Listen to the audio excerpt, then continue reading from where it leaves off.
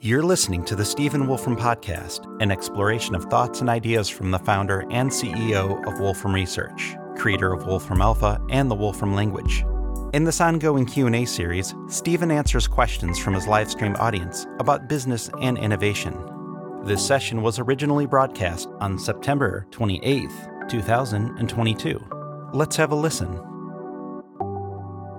Hello, everyone. Welcome to another episode of Q&A about business, innovation, and managing life. And we seem to have all kinds of questions that have come in here. Oh, here's a fun one from Sammy, asking, have I ever owned a pet? Is there any animal you've ever wanted as a pet, even if it wasn't a typical one? Like a Komodo dragon? Strange you ask. Well, let's see. I haven't really owned pets since I was a kid. And when I was a kid, my parents had a series of cats. I briefly had a horse. That was a complicated story. And I kept a lot of lizards. I was a very big enthusiast of lizards. But that was a very long time ago. And in adult life, I have not had a pet. At the time when I was a kid, I always thought a giant, Galapagos-style tortoise would be a good thing. I did at one point discover that it weighed 2 tons, and if it didn't if it didn't do what you wanted it to do, it was tough to get it to do something because, like it was weighed 2 tons and you need a forklift truck to move it type thing. I'm kind of reminded of these pictures of the chap who founded, what was his name? The chap who founded London Zoo. There's some well-known picture of him sometime in the, I think, 1800s, sitting on the back of a giant tortoise with a kind of a fishing rod type line and dangling some lettuce in front of the critter's nose, presumably to encourage it to go in one direction or another. Yes, in adult life, I have not had pets. I think my wife and children have had various kinds of pet allergies. I think I might have a minor pet allergy. This led to the slightly amusing situation, more than a decade ago now, when I was briefly considering the possibility of a product, which was a kind of video games for pets product, which actually I had considered as kind of almost a joke some now 40 years ago. But I kind of got interested in it, partly because I was interested in this whole question about sort of communication between humans and other kinds of critters. And I kind of had this challenge: could you make a game that a cat could win against its owner on an iPad? For various reasons, it's kind of a funny story, but I could, that project never really took off. But one of the moments one of my kids pointed out to me that sometimes people say, somewhat figuratively, you're allergic to your customers when you're thinking about some particular market segment. This was a case where the customers might have been cats, and arguably I might have been just quite physiologically allergic to the customers in that case. And that was clearly a downer in terms of that product development. Let's see. So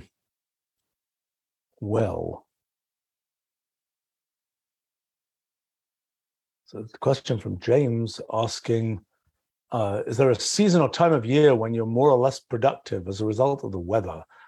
I don't know. I for much of my life, I've been an indoor operative for the most part. Although maybe 5 or more years ago now, I started making a point. I tend to walk for a couple of hours every day while I'm working, and I do that sometimes when I'm walking on a treadmill with a computer that I can type on.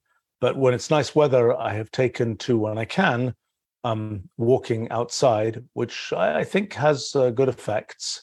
It tends to be the case that I will do phone calls where I can do them where I'm just, I've kind of degraded from having a whole setup where I can kind of have a computer mounted on a kind of popcorn selling type thing to going to kind of a a tablet, iPad-like thing to going to, I'm just going to watch the Zoom session or something on my phone.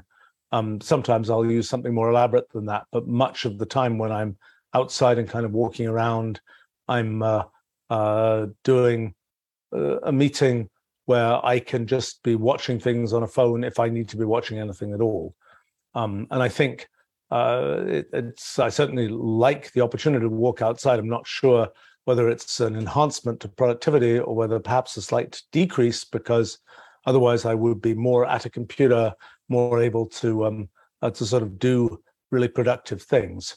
I mean, I have to say what I found is that the things that I can really do well when I'm walking and typing are some of the slightly more procedural kinds of things, whether it's responding to email or whether it's sometimes writing programs.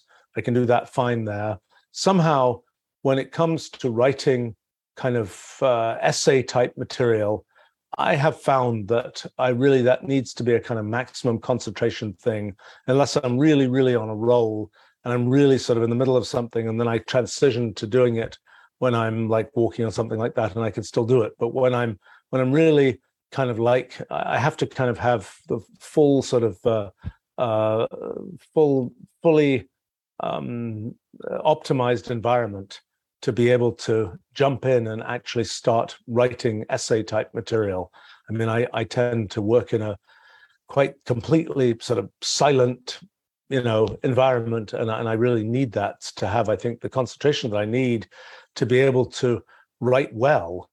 I mean, I think that somehow it's a question of if I'm going to write in an energetic way, that kind of I tend to write a bit like the way that I sound when I talk, and somehow I need to be in an environment where I can really fully be concentrating to do a good job of that. At least that's my impression. So those are things that are not as productively done, at least for me, when I'm doing things like walking and typing at the same time and such like.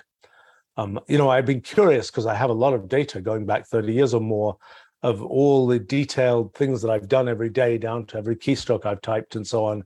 And I was curious at one point whether I had sort of seasonal variation of my productivity or my sentiment, for that matter. And I did a bit of a study, nearly 10 years ago now, of that question, and at least at the time found nothing, just absolutely flat across the year, which I think I'm fortunate or unfortunate. I tend to be one of these people who has a fairly, I don't have a big sort of ups and downs type psychological state. And I think that was supported by the data there, and not correlated with seasons of the year. Comment from Evangelos here that they went swimming, which is 100 times better than walking. Yeah, I'm afraid I've been, we invested in a swimming pool decades ago, and I have to say it is pathetic how rarely I use it. And I think I admit that I'm, I always used to think I knew how to swim, but I think I'm a pretty lousy swimmer. So not really so much my not as aquatic as I could be. Let's see. Aaron comments that they came across only one joke in Wolfram language documentation. Back in the day, when I started working on writing, so I first wrote computer documentation back in the late 1970s. I first wrote it for a big system in about 1980, my first computer system, SMP. I started writing it for Wolfram Language in 1986. At the time, particularly in 1986, there was quite a tradition of sort of funnies in computer documentation. It was, in my opinion, kind of disastrous for the most part, partly because one person's joke is another person's, incomprehensible or offensive statement. It's point one. Point two is, usually when you're looking at some documentation for a computer system, you have an objective. You want to find something, and yeah, it's kind of fun if there's it puts a smile on your face if there's some kind of joke there. But I think particularly when you're kind of frustrated, and particularly if you look at it for the third time and there's that same joke there, it's like, it's not funny anymore. So I tended to take the point of view that, it's a no jokes environment, so to speak. And it just doesn't play very well for this kind of what is essentially reference material to have jokes. And plus, it's a very challenging thing always to find, particularly over long periods of time, to find jokes that really stay jokes properly and don't segue into something horrendous or whatever else. So I've always tended to avoid that. It goes along with a number of other principles. One that we've recently been exploring is this question: when you have what amounts to error messages and so on, what do you say? Do you say things like, the system thinks you should be doing this. The system thinks you did that wrong.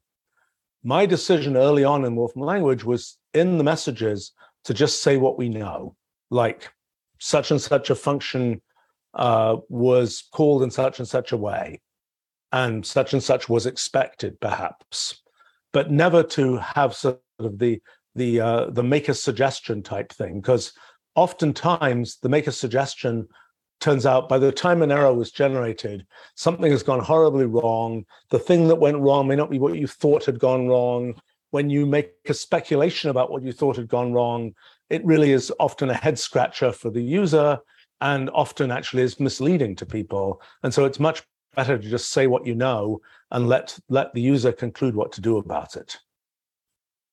Let's see. There's a question here about what is my history with and view about, this is from Harry, history with and view about science fiction, books, movies, etc. That's interesting. I think, I have been a lousy reader of books, I have to say. But I do tend to try to watch at least one or a bit less than one movie per week. So I've seen lots of trashy movies over the last few decades. I tend to go as a matter of I think some kind of professional responsibility. I tend to try to go to most science fiction movies that are sort of big budget science fiction movies that come out. And I will say that it's sort of a matter of both professional responsibility and a matter of that those things become kind of cultural touch points that you can use to refer to things. Like, when people talk about gestural interfaces, they seem to always refer to Minority Report, a movie that featured a bunch of gestural interfaces. Or, when people are talking about certain aspects of AI, they'll refer to 2001: A Space Odyssey. Or, there are these things that have become sort of things that you kind of can reference from science fiction. And it is interesting the extent to which sort of things which were sort of visions in science fiction become reality, whether it's the kind of the flip phone, communicators of Star Trek, or for that matter, the talk to it Star Trek computer that became sort of the intelligent assistant world and the Wolfram Alpha supported kinds of things and so on, whether it's all sorts of displays that were easy to make as a matter of making movies, but took a long time to become real for actual computer displays and so on. And obviously in science fiction, there are both things which are kind of inexorable things that will arrive, like in 2001, Space Odyssey from 1968, there's a video phone. And there were already experimental video phones in 1968. But it was sort of the video phone was something that was kind of obvious that it would come. The fact that it took until sort of the last few years for it to be routine, and it's not called a video phone anymore, is interesting. But I think there's a certain sense in which some things in science fiction just sort of inexorably become true in the end, and particularly from movies and the like. And then there are things where there are things that sort of aren't part of the physics that we imagine is the way our universe is built, that presumably will not become real in those forms. But that's a feature of that. Now, when it comes to science fiction movies and such like, I have to say I was grown a bit when I see that the people who made the movie that cost $100 million didn't bother to ask anybody how to pronounce this word or how to write something on the whiteboard that made any sense. I think what tends to happen, and from my own experiences in interacting with Hollywood-style movies, the thing is that people who are making movies are mostly trying to tell stories, and the details of what's written on a whiteboard, it's very much like the details of how some character is dressed at some point in the movie, and it's not the main point of what sort of brings people to movies and what movie makers really pay attention to most of the time. And I think it's something where it always feels like, it would make the movie a bit better, and it would sort of deepen it for that small set of people that who notice those things. I can't claim it's the most important thing for movies. If the story is crummy and the characters don't make sense, the movie is probably doomed, independent of whether it has a nice little physics formula written on a whiteboard or something. But I think it's somehow there's some. It is a funny thing that we've been involved in a few movies. The one I've been most deeply involved with is the movie called Arrival that came out really, really very good, and that's something where we happened to get involved right when that movie was about to start getting made. And it was sort of the right time, and it wasn't something where one was getting involved very early in the process, where, yes, you can make suggestions about the script, but the script is going to have 20 revisions before anybody actually starts making anything from it, and it's kind of almost a waste of time to be involved in it. Or where it's sort of too late, and it's like, well, the movie's been made, and, maybe we can fix something in post-production, but is it really that important, and is it really worth spending the money on it? So I think now, in terms of science fiction, I've been interested in various times in can I learn something about sort of ways to think about the future from science fiction? And sometimes one does. I would say that one of the areas that I'm particularly interested in, which I would say I've not found as much illumination from science fiction as I might like, is kind of what is the view of the world that sort of the aliens might have, so to speak, very different from ours. This is something that's come up a bunch in our physics project, where we have a pretty good understanding now that the way we perceive the laws of physics depends on the fact that we are observers like us, with the kinds of senses we have, with the kinds of limitations we have, and so on. And so it would be wonderful, for me at least, to be able to imagine what the world will be like and what the laws of physics might be like to an alien with very different capabilities. Now, frankly, I think that's a super hard direction for science fiction to explore.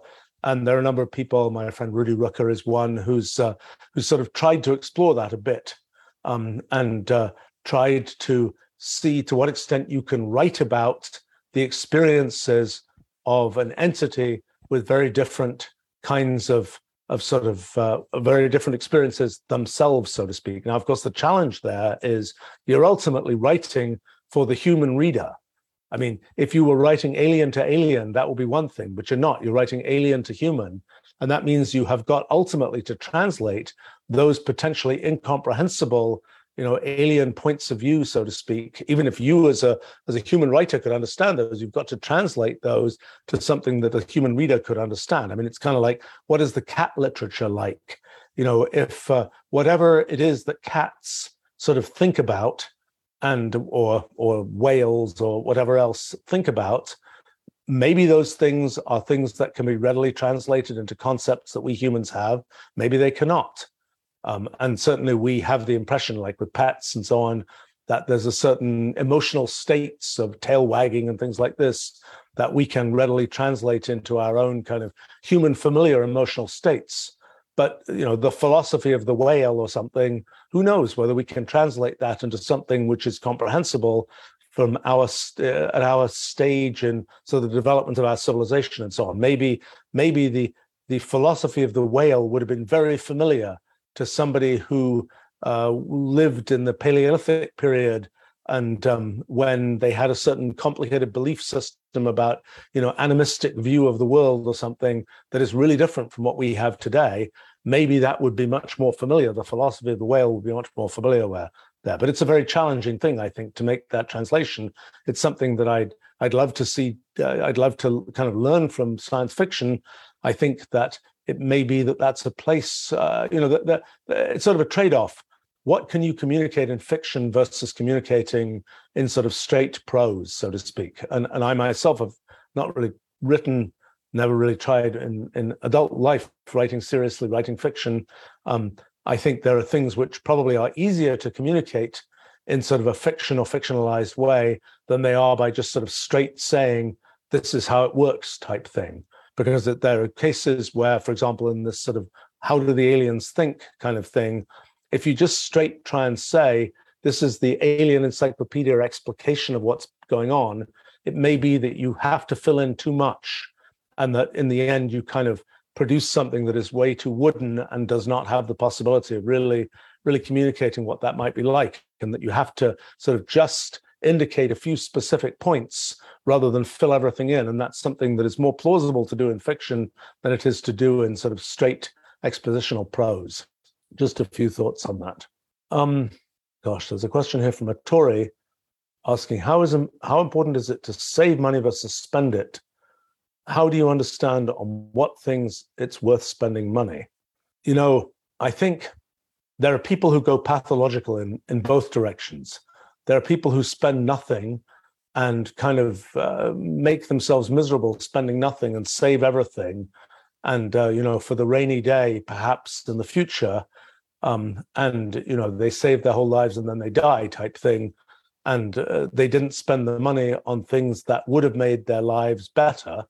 That's one extreme. The other extreme is, people spend every paycheck the day they get it, and they're constantly kind of living on the edge of what they can possibly afford, and they borrow lots of money, and they're constantly in some kind of stress because they're sort of worrying about where the next how they're going to connect all the pieces. I tend to think that somewhere in the middle of all of these is a much better place to be. And, I think it's one of these things where you can say, oh, I don't want to spend money because, it's a waste of money to get the first class train ticket or something. And you could say, but instead let me sit in that scrunched up, seat for 6 hours or something. Well, that's probably the wrong decision. Why not spend the extra $30 or something and arrive at the other end feeling like you had a good experience and having a positive attitude about it rather than the other. And there's sort of it's always, I think I've tried to learn over time, how much do I really want to spend on something? Even if I'm kind of like, oh, this is really a waste of money. Why am I really doing this? Why do I need the luxury version of this rather than the non-luxury version? It's kind of always a complicated judgment call, but I don't think the answer is always buy the non-luxury version because it'll sort of be enough. I think that within reason, it's worth spending the money and, leading us a perhaps simpler, perhaps more comfortable life. And that's been my principle, and it's it's usually an amount of money where it's kind of like it just doesn't matter. I mean, like, for example, I don't know, in my case, it's like, okay, maybe I want to see one showing of a movie, or maybe it's another one, and I want to make sure that I get into either of them. So I might buy 2 movie tickets, even though I know one of them will be wasted. But it's whatever it is, $10 or something, whatever they are now, $15. I don't know what they are anymore. Honestly, it's one of those things where Like I might use a credit card and I just won't look at how much it is because I know it's not an amount that's going to cause me in tremendous sort of decision making and so on. So why worry about what it is? Now I think that what tends to happen, there's a certain level of, look, tens of dollars or something.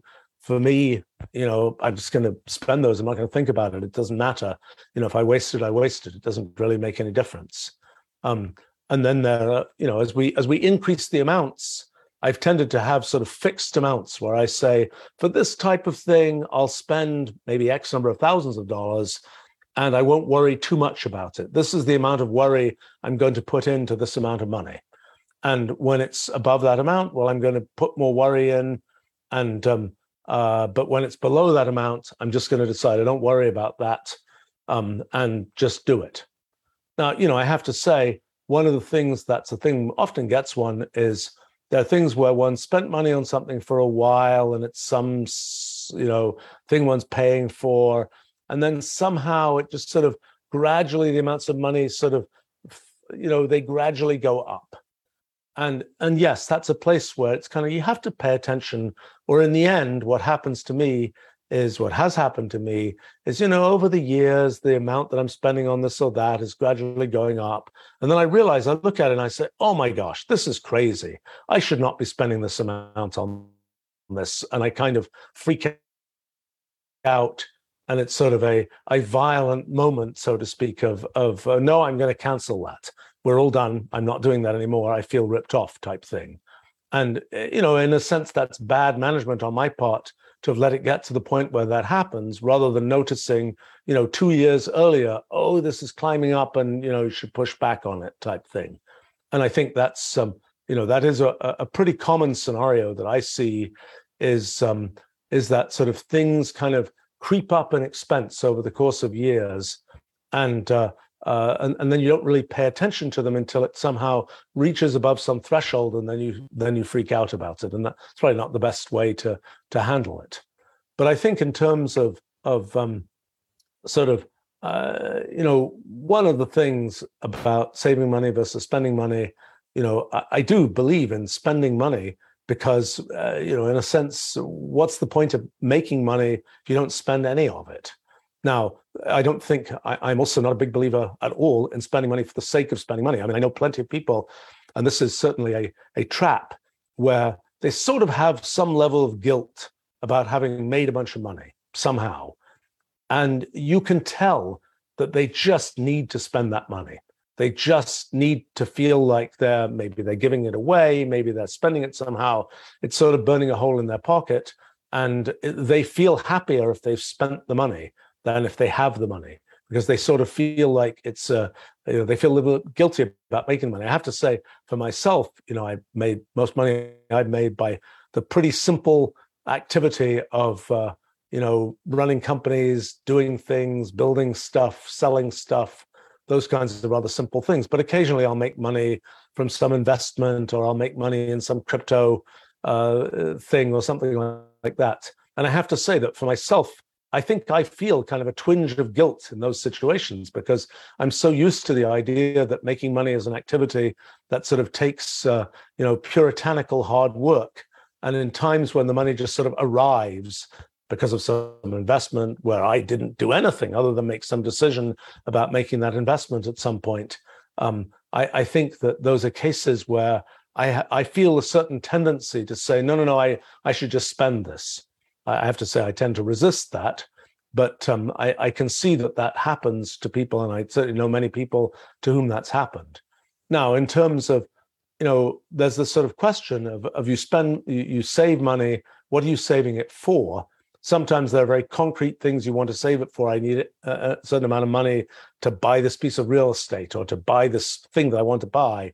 Or sometimes it's just like I want a war chest of a certain size because I think that, come what may, that will be a sufficient size of war chest. And I have to say, I've taken that point of view a few times, where it's kind of like, in fact, I probably have amounts these days where I say, if it's more than this amount, I'm just going to stop.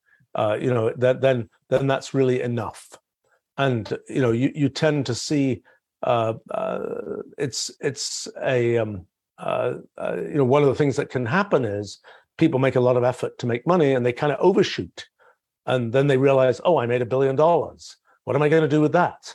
It's nice. It's very personally sort of it's you make a bunch of money and it's kind of like, oh, that's kind of cool. But then there's a question, well, what are you going to do with it? And sometimes people end up in these situations where they've sort of overshot and they end up with now I have this huge responsibility. Now what am I going to do? And it's a very hard work. With very large amounts of money, it's very hard work to give it away in any kind of sensible fashion. And can be very frustrating when you give it away even small amounts and you realize, oh my gosh, this was wasted. I'm really annoyed, et cetera, et cetera, et cetera. And particularly if you feel like, well, it took me a lot of effort to make this money and then I give it away and somebody wastes it. It's like, that's terrible. And you get all annoyed about it. And I think, it's a little complicated. I mean, I don't think that, I think having a certain buffer of, all sorts of things happen, and having a certain buffer, if you can, is obviously a good idea. And being able to get to the point where some things that you might, for me, I suppose the thing that I like about one important thing about having certain amounts of money is not having to think about certain kinds of things and being able to simplify one's life by not having to worry about this or that thing. And I think at the point where the amount of money one has simplified one's life and made one be able to concentrate on things one really cares about or whatever else, that's a good place to be. When the amount is too small or too large and where you're worrying about the money all the time, that's not a good place to be. It may not be easy to achieve that place of sort of being in a situation where you are, although generally, people have a certain amount of control over what they spend, usually. There's certain limits to that, but they have a certain amount of control. And, to not spend more than you make is always a good strategy. It's certainly been one that I've tried to follow in running companies and things for many years. So I'm not sure how useful that is, but the comment from RBS is saying they quit smoking, so they're using that money on the lottery instead. One of the sad things about making money from things like lotteries is how rarely it ends well. And I see this. I don't know people who, maybe I do. I don't immediately know people who've actually won traditional lotteries, but I certainly know people who were in the right place at the right time and made tons of money from some company going public or getting sold or whatever else. And often the particular case that is much more lottery-like is not you were the person really pushing, leading the thing and putting in 100-hour weeks, trying to make the company work, and then finally it goes public and there's a big payday type thing. But rather you were sort of a supporting character who happened to be in the right place at the right time. And it's like, oh yeah, you're joining this company, you get some stock options. Oh, they're worth a ton of money. I think that's the case where one is much more lottery-like in what happens. And I have to say, the psychology of people in those situations is pretty complicated. And people are lucky if they can be very if they just say, oh, I'm going to put that money aside for my kids or whatever else, and I'm going to, and I'm not going to decide that, oh, I just made $10 million, so now I'm going to retire for the rest of my life and do nothing, because actually for many people, I'm just going to retire and do nothing is not a very healthy thing. It's something where people, it doesn't usually end well. And sort of the bad case, which I've certainly seen plenty of times, is people who say, oh, I made this money and now that means I can just go luxury on everything, and I'm going to buy all this real estate and I'm going to spend all this money on wild activities and so on. and a couple of years goes by, and oops, the money's been spent. Oh, and now there's just, unhappiness ensues type thing. So, okay, let me see. And there are very different questions here. There's another question from Matori here. When is the technology mature enough to be trusted, like with autonomous driving and so on? I don't know. That's a question that, in a sense, governments are, often try to provide sort of certifications that say, yes, it's safe to drive in this car, fly in this plane, use this medical device, use this drug, whatever else. I think that there's sort of one level of, just wait until the government has certified it. There's another level of, even if the government has certified it, do I actually believe they know what they're talking about? Clearly there have been very unfortunate cases where that didn't work. I mean, the famous one in the drugs world was the thalidomide thing from, 60 years ago now, they forgot to test it on a certain class of person, and it was disastrous there. It was actually more complicated than that. But there are cases where even if the government certified something, should you trust it? That's sort of one level. And then the other level is if it's something where it isn't relevant to government certification, or you get to use it independent of that, when do you have the common sense level of trust that in it, and when do you switch the car to self-driving, so to speak, and just fall asleep or whatever else? I don't think you're supposed to do that, and I think these cars these days, you have to be holding the steering wheel, and they kind of make a fuss if you don't seem to react and don't seem to be putting force on the steering wheel. So they're kind of trying to protect themselves and you by forcing you to not just fall asleep or whatever. But I think in this question of when do you trust things, I'm a great believer in trying to understand stuff yourself. I know it gets, whether it's some medical thing or whether it's some technological thing of, should you believe in this? Should you believe in some financial management approach or whatever else? What should you trust? What should you believe in? My point of view is I kind of trust myself. And if I understand it, then I think I can know whether to trust it. If I don't understand it, I, hold back a bit on that trust, even though everybody else says, oh, of course, everybody does, blah, and blah, and blah. And it's everybody, does it this way. And I have to say, I've been very glad that I didn't go for the, well, everybody does it that way type thing, because it didn't make sense to me. I didn't understand it. And it's well, actually, it doesn't make sense. I'm not going to do it. I know from long, long ago, when I was considering taking our company public, this is now more than 30 years ago, and it was well, everybody takes a successful, tech company public. Of course, that's what you do.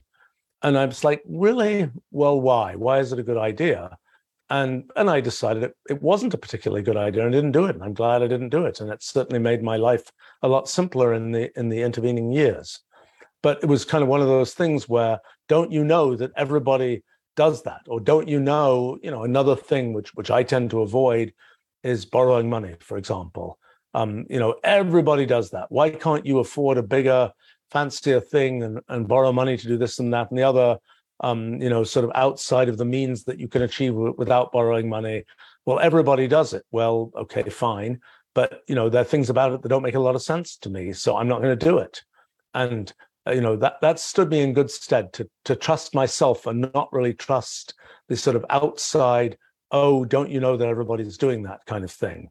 Now, sometimes it's hard to be able to tell what, you can ask a different question, which is a more societal question of just how certain should you be before you tell the public it's safe to do this or that. And that's a complicated issue. It's something that comes up a lot in medical kinds of things. I think it's a thing that, fortunately, in a lot of software technology, for example, it's not heavily certified, and it's not heavily something like, is it safe to use this, word processor or something? That's not something that comes up too much. But this question of when is it to the point where sort of it has been, when is it certified to the point where everybody can just sort of use it and not worry about it, versus, and this comes up a lot with medical stuff. Look, it might benefit 10,000 people if this was released 5 years earlier, but all the tests haven't been done, and it might hurt 50 people to release it earlier because we don't know whether what the results of those tests are. That's a complicated thing, and I have to say I'm skeptical that the line is being drawn in the right place. I think it's one of these things where there's it's complicated with medical stuff because this whole notion of sort of informed consent about things, and do you really understand what it is that you're signing up for if you're signing up for some experimental treatment and all those kinds of things. And I'm sorry to say that I've certainly seen plenty of cases where there's been sort of bad behavior on all sides of kind of people not being very clear about the disclosures of what one's signing up for, people sort of gaming the, am I really eligible for this? It's complicated. And also people being very not really understanding stuff and just saying, oh yeah, of course I'll sign this piece of paper or whatever, not really understanding it. And then they're like, oh, but you didn't tell me this or that thing. And that tends to end with lots of unhappiness. So, I mean, I have to say, and, if everybody treated these things as I try to treat them, of yes, if there's some, medical type thing, it's like, I'm going to read the frigging primary medical literature and try and figure out what I think. And yes, I have the advantage that I can do that because I know the terminology and know the basic science and so on. And so I'm not kind of lost, just having to trust what somebody else says about it. But, in a situation where it'd be great, in my opinion, the more people that really can understand things, the better. I think that's something, if education is being successful, that's something where people being able to make their own decisions about things based on actually understanding stuff seems good for them and probably good for the world too. And this idea that it's just like experts have said XYZ, even though somebody doesn't understand it, even though it might not make a lot of sense to them, experts say it, so they'll do it, has always struck me as a formula for trouble and something that it'd be nice if one was able to avoid. Let's see.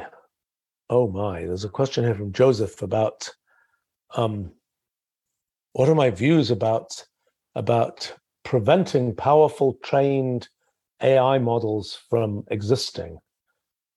The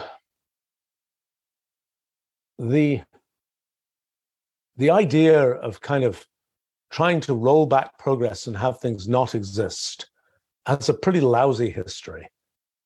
Although there are things where, I think it's very complicated. I mean, there are plenty of things I've seen where sort of having a version of something, a good example, 1980s, cryptography. There was a time when sort of the government in the US and other places sort of had the only good cryptography, and it really wasn't really known how to make strong cryptography. And then in the early 1980s, that kind of got blown open.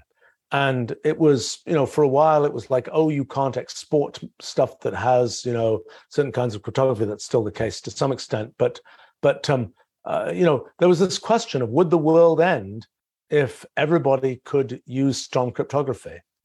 Well, it turns out the world adapted to that. Now, you could ask, if everybody could make in their basement, could cook up a new virus that could infect the world, would that be, what would be the consequences of that? And, or if everybody could create some, nasty nuclear device, what will be the consequence of that? What has happened with many of those things is that the supply chain to make it possible to do it is complicated enough that people can't do it. So that's true with nuclear stuff. You can't get that an enhanced uranium or whatever you need. It's not very easy to get that. It's a big, complicated thing to get that. So that supply chain doesn't really allow the average person to start thinking about, making some nasty nuclear device. Now, in the case of bio kinds of things, it's a little bit, nearer term, and it's a little bit closer. And that is something which, the biohackers, can in principle make those things. Fortunately, it hasn't happened, at least on a sort of a private basis, so far as one knows. I mean, a few attempts, but nothing too horrendous seems to have happened, at least on a private basis.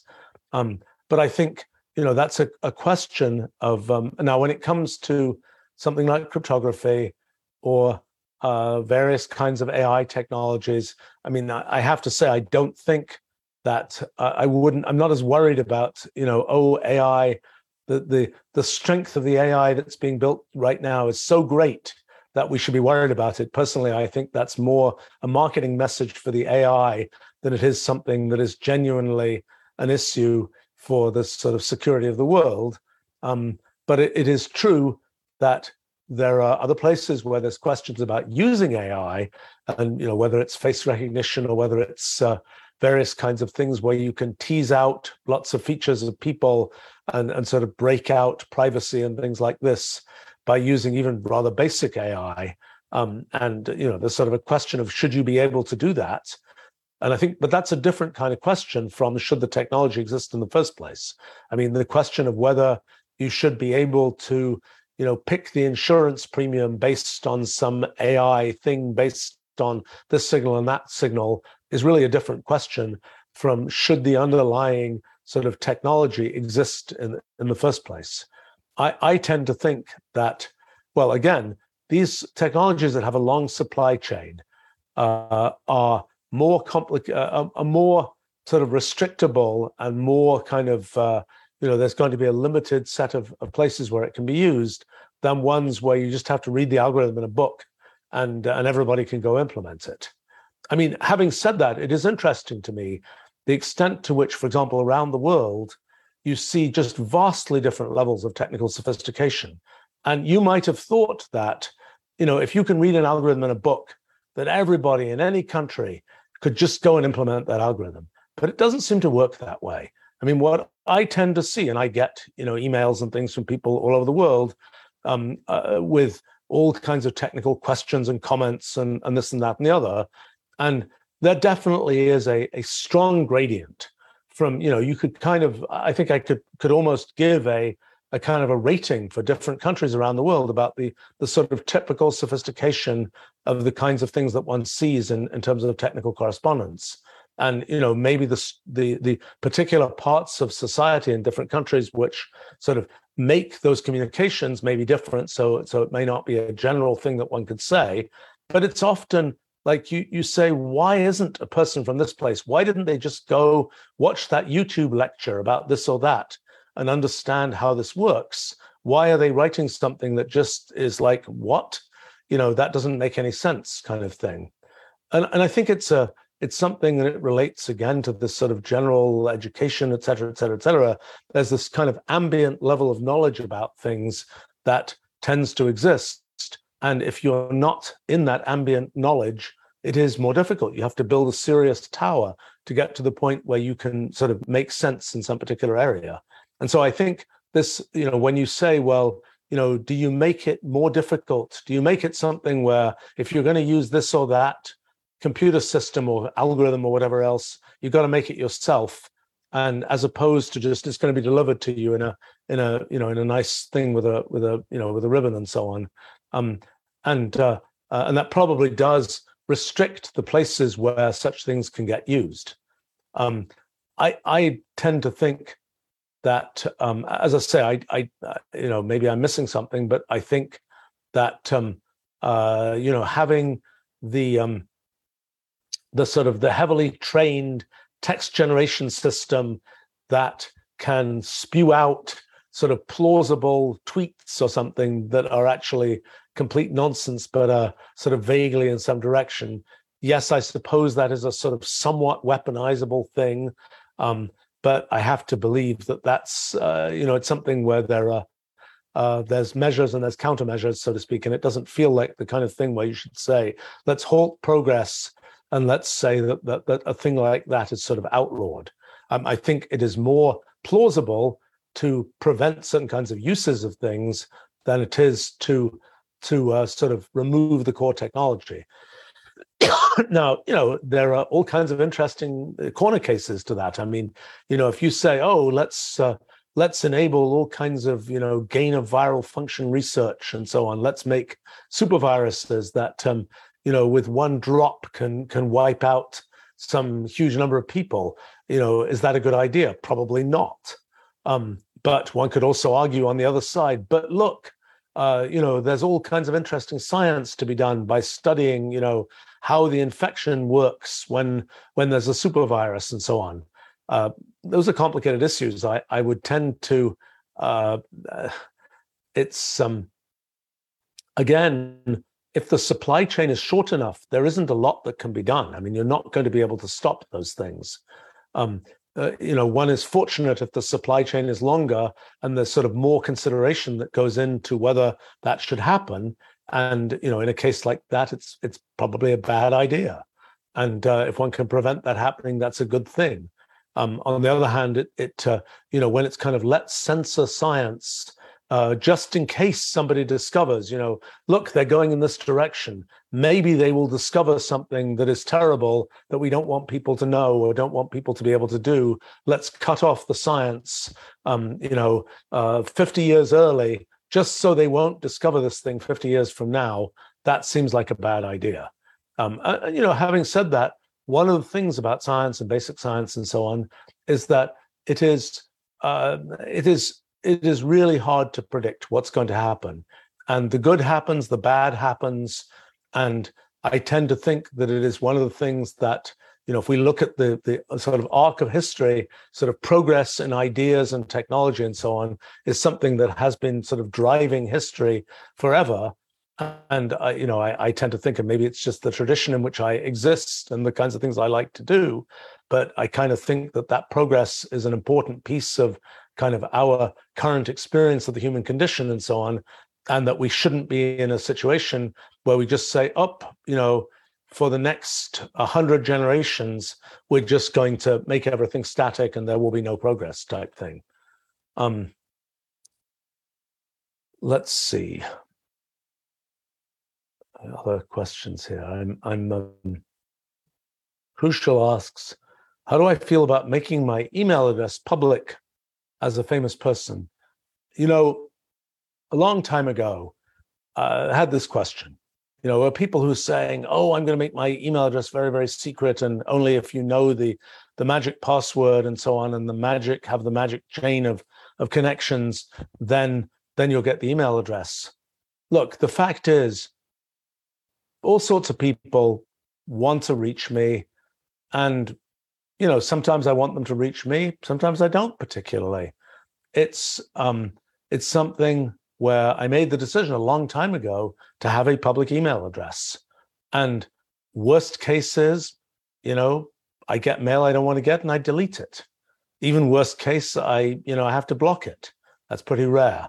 But the flip side of that is that I'll get email that I do want to get from people where, it's like I've never heard from them before. And it's like they might never have emailed me if it had been very difficult to get the address. I will mention another thing, which is sometimes there'll be situations where somebody is like, I've something terrible. I really want to tell this person something, and it's there's some terrible complaint about this or that thing, and steam pressure is building up, and if they can't reach you, the steam pressure just gets bigger and bigger and bigger. But if they can reach you and they send you some piece of mail that says, oh, everything is terrible and big complaint structure and so on, it's like, at least, it reduces the steam pressure. Now, you may not choose to respond to that piece of mail, but at least it gives people that there isn't. It might turn out that something is pointed out, and it's like, oh my gosh, we should fix that. It happens with some regularity, and having a public email address makes that be possible. And I have found that it is overwhelmingly a good thing. Yes, I get an awful lot of email, and some of it I'm not going to respond to. But I don't think it's bad. Worst case is it's a delete key, so to speak, and that's not a high cost. It isn't the case that for somebody like me, I get enough hundreds of emails every day from things that I'm doing anyway, that getting a few extra from people out there who find my public email address doesn't really create, it's not like I'm going from getting one email a day to getting 30 emails a day. I'm going from getting 550 emails a day to getting 570 emails a day or something. So it's not a high cost at that level.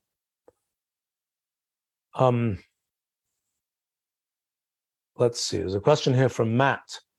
How did I originally generate funding to start my company? Well, it's complicated because the first company I started, which was in 1980,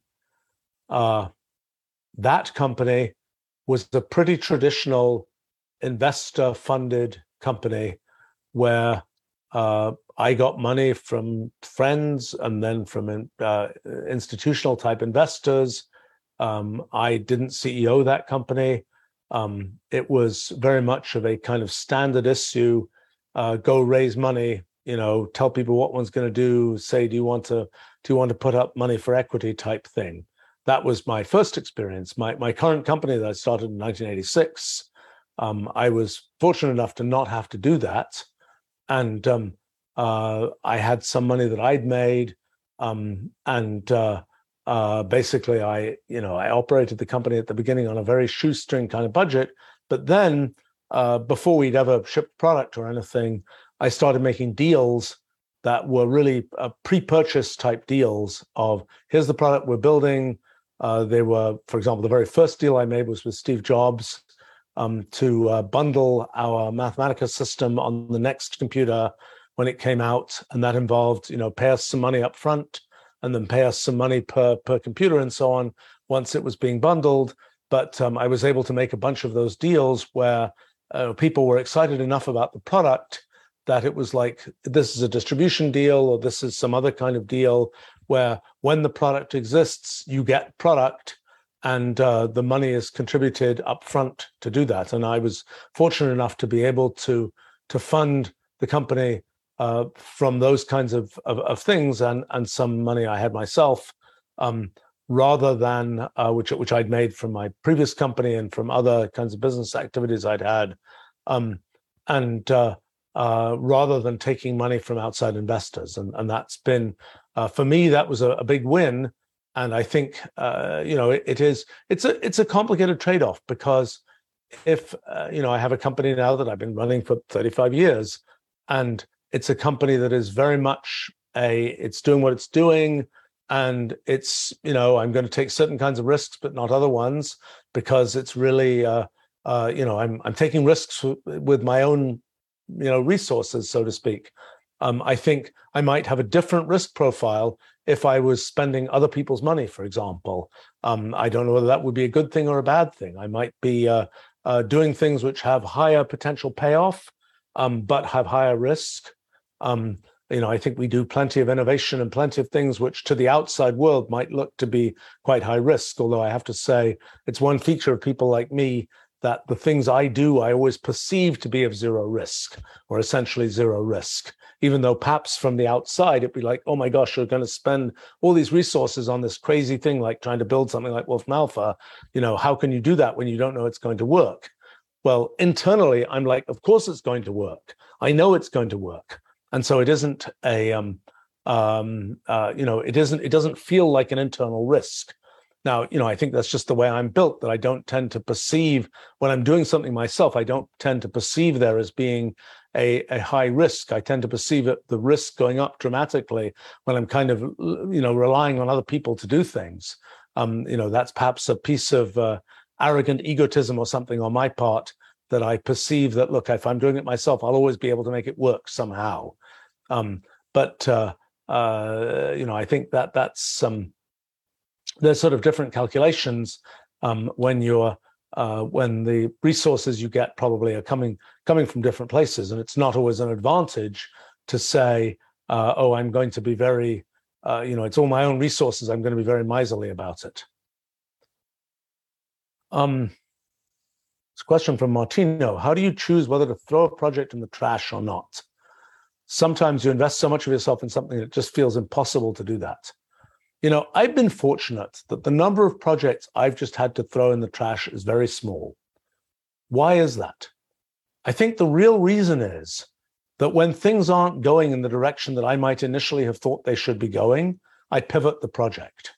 And instead of kind of letting the thing just crash completely and just thrown away, the project turns into something which does make sense. And I think that's now that's a tricky thing to do, particularly when lots of other people are involved and you have to kind of redirect it and re-lead the thing in a different direction. But that's been my tendency. And this question of when do you just say, I'm done, I give up? I have to say, when projects are more sort of arm's length for me, when I'm like perhaps advising some organization or something, and I think it's just, just not going to get there from here, I'll just give up. But sometimes that's kind of annoying because you did put a bunch of effort into it. But I think the things that I've tended to do, the projects that I'm really doing myself and leading myself, I don't tend to give up because I tend to pivot the projects rather than giving up. I think that there are cases, well, I'm trying to think of cases where, there are projects where, I'll give you an example. This is now a decade ago, a little bit more than that. We were considering starting a social network for researchy, sciencey, techie type people, where, the emphasis is on sort of show your work, it's sort of a combination of put up your papers and show your sort of your professional achievements, et cetera, et cetera, et cetera. Okay, so I thought this was a good idea. It would have been able to leverage our technology in some very nice ways, although some of that technology wasn't really quite ready yet, to do with our cloud technology and being able to have, computational essays and notebooks describing things and, click to copy code that other people could use and all those kinds of nice things as a way to sort of build up a profile. But that project was being worked on by a few people at our company, and a particular person was leading it, and it was sort of moving at a certain rate. And at some point, I just decided, look, this is a bit of a distraction to us, and these people are just not managing to make it happen, and we're just going to kill it. That's a rare thing for us. Most of the time, it's very rare in the whole history of our company.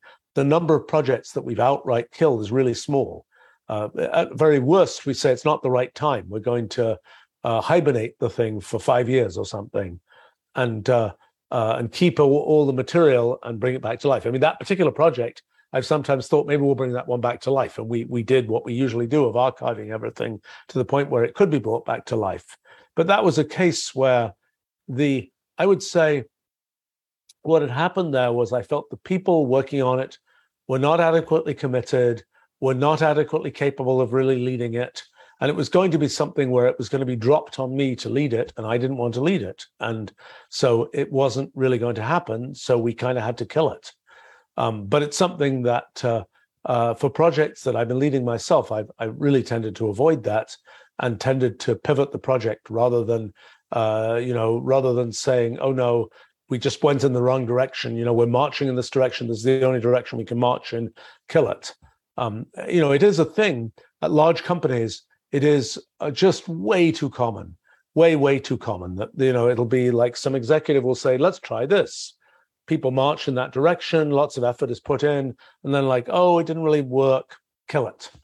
It's an easy thing. It sort of feels easy to just kill it, and then you don't have to answer questions about it. At least in our company, we've made great efforts to avoid doing that because, well, I think it's a bad thing. Effort was put into it. If it wasn't just completely in the wrong direction, something was achieved, it's a bad thing in terms of management of creative people and so on to have to do that. And I think it's one of the misfeatures of large tech companies, actually, that is a pity to see. And it really, by the time somebody's worked on 3 projects that all got killed, it's very hard to imagine that person is going to have high enthusiasm and high commitment to the 4th project that they're asked to do. So that from a management point of view, it's a serious cost to kill projects, particularly if you are expecting to have the same people involved. But and also there's obviously history within companies, and people kind of know, do I really want to put my all into this project, given that, well, actually all these other projects that I can see were just killed? And the answer is going to tend to be, for many people, no, I'm not going to do that. But if, as happens with our company, nothing basically gets, it's incredibly like, I'm thinking of a 25-year history, and I'm thinking of just one project that was the one I just described to you that pretty much got outright killed like that. And then that particular one was because of a lack of commitment and effectiveness on the part of the people who were sort of signed up to make it happen, so to speak. So it kind of wasn't losing anything because one didn't have a situation where there were people deeply invested in and committed to the project, and one was telling them from the outside, oh, sorry, your project is being killed. Zayden asks, what are general tips I have about educating people? I think it probably depends a lot on the stage of life that one's talking about. I tend to think at some stages of life, kind of the whole be involved in seeing something done in sort of an apprenticey way or something like that is a pretty good way to learn how to do stuff. It probably depends a bit on the person, but I think the idea of you're going to learn how to do this by reading it in a book is, for many kinds of things, that it's very tough to make that work well. And so I think that that's an important thing. I think that in the thing that is, I'm a great believer, I think I've said this here before, for me personally, I learn by doing stuff. I don't learn very well by just being told stuff. And so for me, it's kind of like do a project, get invested in the thing, really care about the pieces yourself. Now, sometimes there's things people are learning and they're just not to the point where they're going to care about a project or be able to formulate a project or whatever. And then there's probably little choice, but kind of do just be told type scenario. I mean, for me, like I've essentially never done kind of, almost never done sort of pure exercises to learn something. But for many people, they find that useful. And, I think it's a very personality dependent thing. What, how to educate people. I think one thing about educating people that perhaps is, first thing to recognize is people are different, and different people learn things, even the same person will learn different kinds of things in different ways. But I think there's a certain sense in which people get a certain degree of ambient knowledge about things or don't, as the case may be. And I think that, if I look at different fields that I've tried to learn, getting some sort of intuition for kind of roughly how thinking works in those fields is important. And sometimes that's pretty hard to do from the outside without kind of, getting a sense. It's like, well, what's a tech startup like? Well, if you've never seen a tech startup and all you do is to see it on TV or whatever, it's probably hard to get a feeling for that. If you hang out there and you kind of absorb what's going on a bit, then it becomes, I think, a little easier to get a sense of what's going on and to be able to think in those terms. And I think this is a thing that tends to happen. And I mean, it's a very, to my mind, rather unfortunate thing that tends to happen in the kind of the sort of the fragmentation of society in lots of kinds of places, that there are people who kind of get the shtick of what it means to do, I don't know, high innovation work and do things that are really very sort of personally fulfilling kinds of creative work and so on. And there are other people who just have never seen anything like that. And it's very hard for them to get a sense of what's involved. And it's kind of like, well, I want to be a rock star. Do you have any idea what it would be like to be a rock star? Well, not really, because I'm in some environment where it's just really different from that. And all I ever see about rock stars is what I see on TV type thing. So I think one of the things that's always challenging in education is sort of to get that kind of ambient knowledge of some domain, and to get enough visibility into that domain that you kind of start to be able to think in those terms, so to speak. I think it's a thing. One thing I notice with parents and children and so on is, when parents are in some particular occupation, the children know enough about their parents typically, and they're around them enough or whatever, that if they hear about that occupation, they're going to absorb some level of kind of ambient knowledge about that and about sort of what it feels like and how one thinks in that area. But unfortunately, it's too often one finds situations where you ask a kid, what are your parents doing? They say, I don't really know. They are a lawyer or something like that. What do they do? I don't know. I know nothing. I always think that's unfortunate, because even just a small stream of kind of connection there kind of gives, I think, together with sort of the metadata about the person and how they do things and so on, just gives a huge amount of ambient knowledge that can be very useful to people, and seeing sort of how the doing of some profession plays out for the parent is very helpful, I think, often for kids, because they will often have some traits they share with their parents. That's just the way it works genetically, or even environmentally, and I think that's this idea of having sort of ambient knowledge of how things work, I think is rather important, and is something that is not really achieved by typical kind of book learning, and is sometimes rather hard to achieve. And it is something which I think really causes more fragmentation and separation in, for example, different parts of society than there might be. I mean, like, for example, one thing I've noticed, the one version of this is just creating things from nothing, like products, for example, or things like that. There are many people who have never seen that process happen.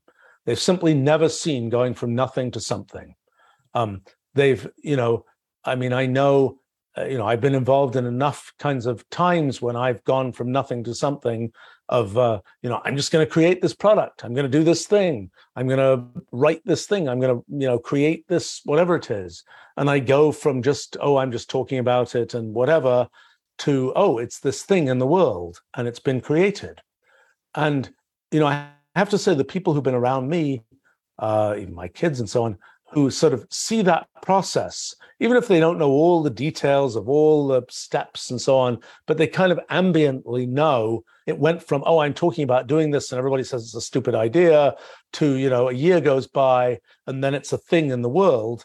Seeing that is very valuable. And when people have been involved in projects, I can kind of really, particularly projects which have been a big success and where people were involved from when it was kind of like nobody believed in it and it was just sort of, one was just starting, to the point where the project is out and about in the world and everybody's saying, that was a wonderful project. The glow that is generated for people by being involved in something like that, I think it lasts a decade or more. And it's really a very important feeling, because for most people, nobody's seen going from nothing to something significant. It's just not something that one sees. Now, you can read a story about it, and that's perhaps something, but it's very different to actually see it even vaguely up close. And I think that's a very valuable thing for people to be able to see. It's a valuable thing for people to do some version of themselves in some project where they go from nothing to something and so on. But it's less valuable probably when when it's kind of a very cookie cutter thing. I mean, when it's like it's a project of your own, it's your own original thing, and you've got you can be excited about it, and it's not just like, oh, I'm one of 100 people who's doing the same thing, and we're all going to do it type thing. I think that that helps. Look, I think a lot of when we think about education in general, I tend to think a lot of what's going on there. There's kind of this ambient knowledge thing. There's sort of how to think about things. There is, in some areas, just straight technical knowledge.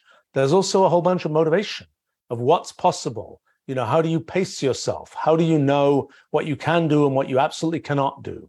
And, I think it can be a problem in both directions. You can be, in a situation where everybody gets a gold star for everything. Nobody has any idea what they're good at and what they're not good at.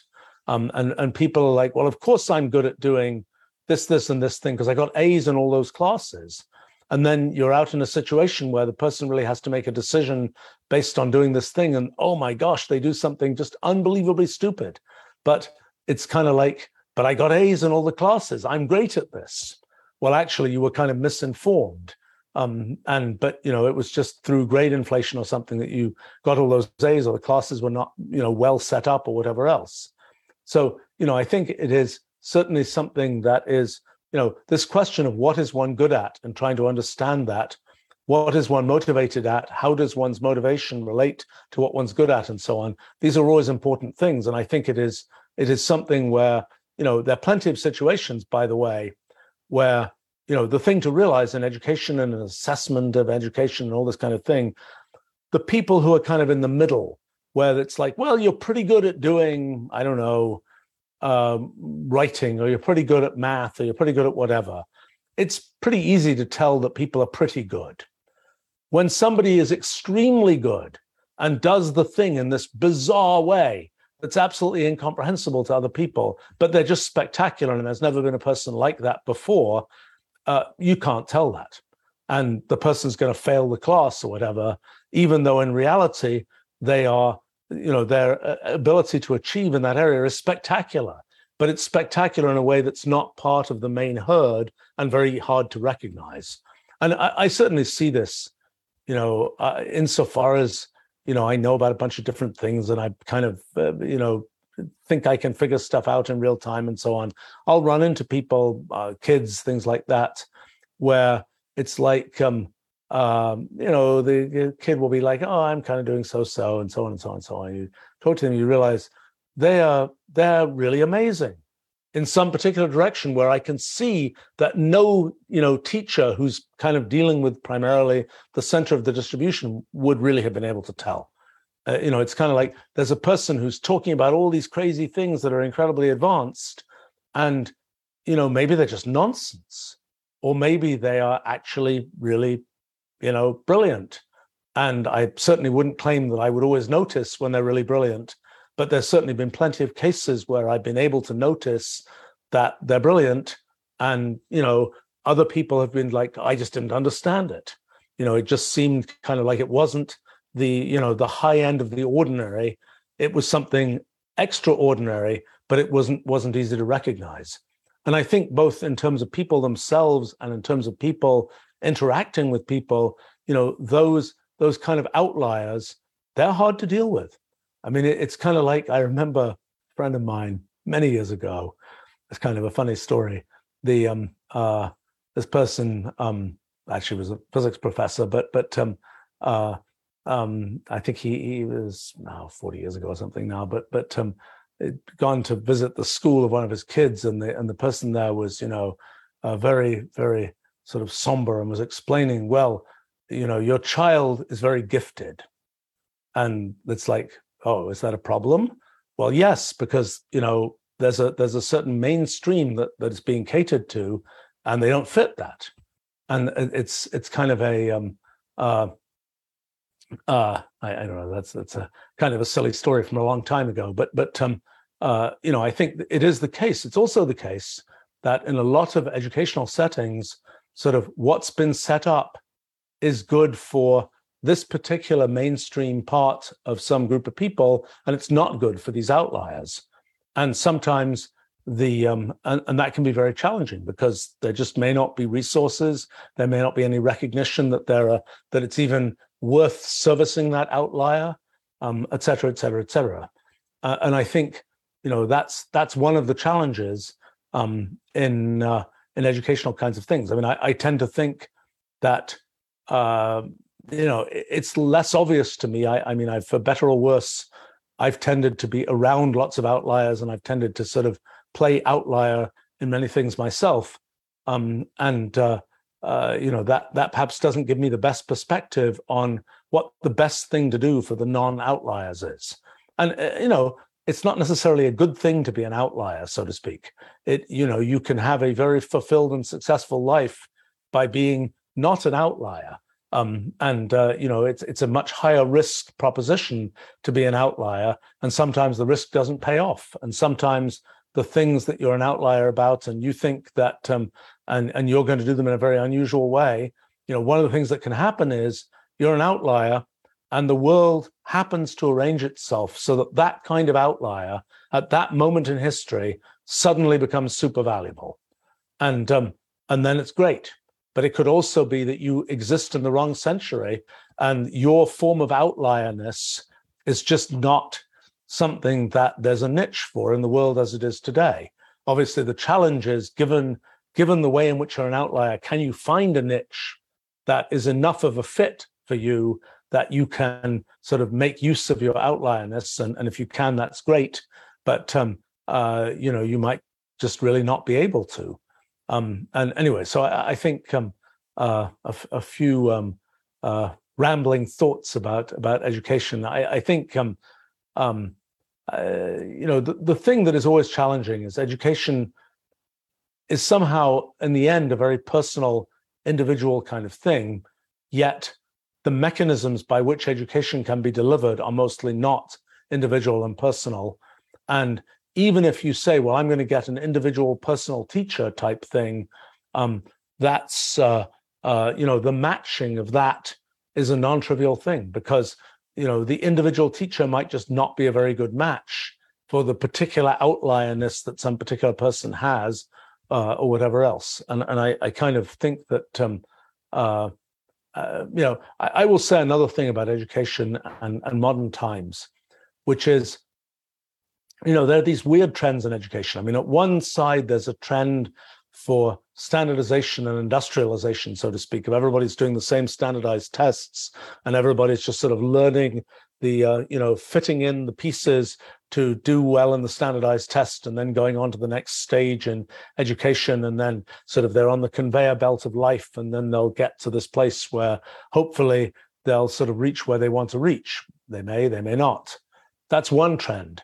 The other trend, particularly in sort of high-end or very elite education, is do all these incredibly special things.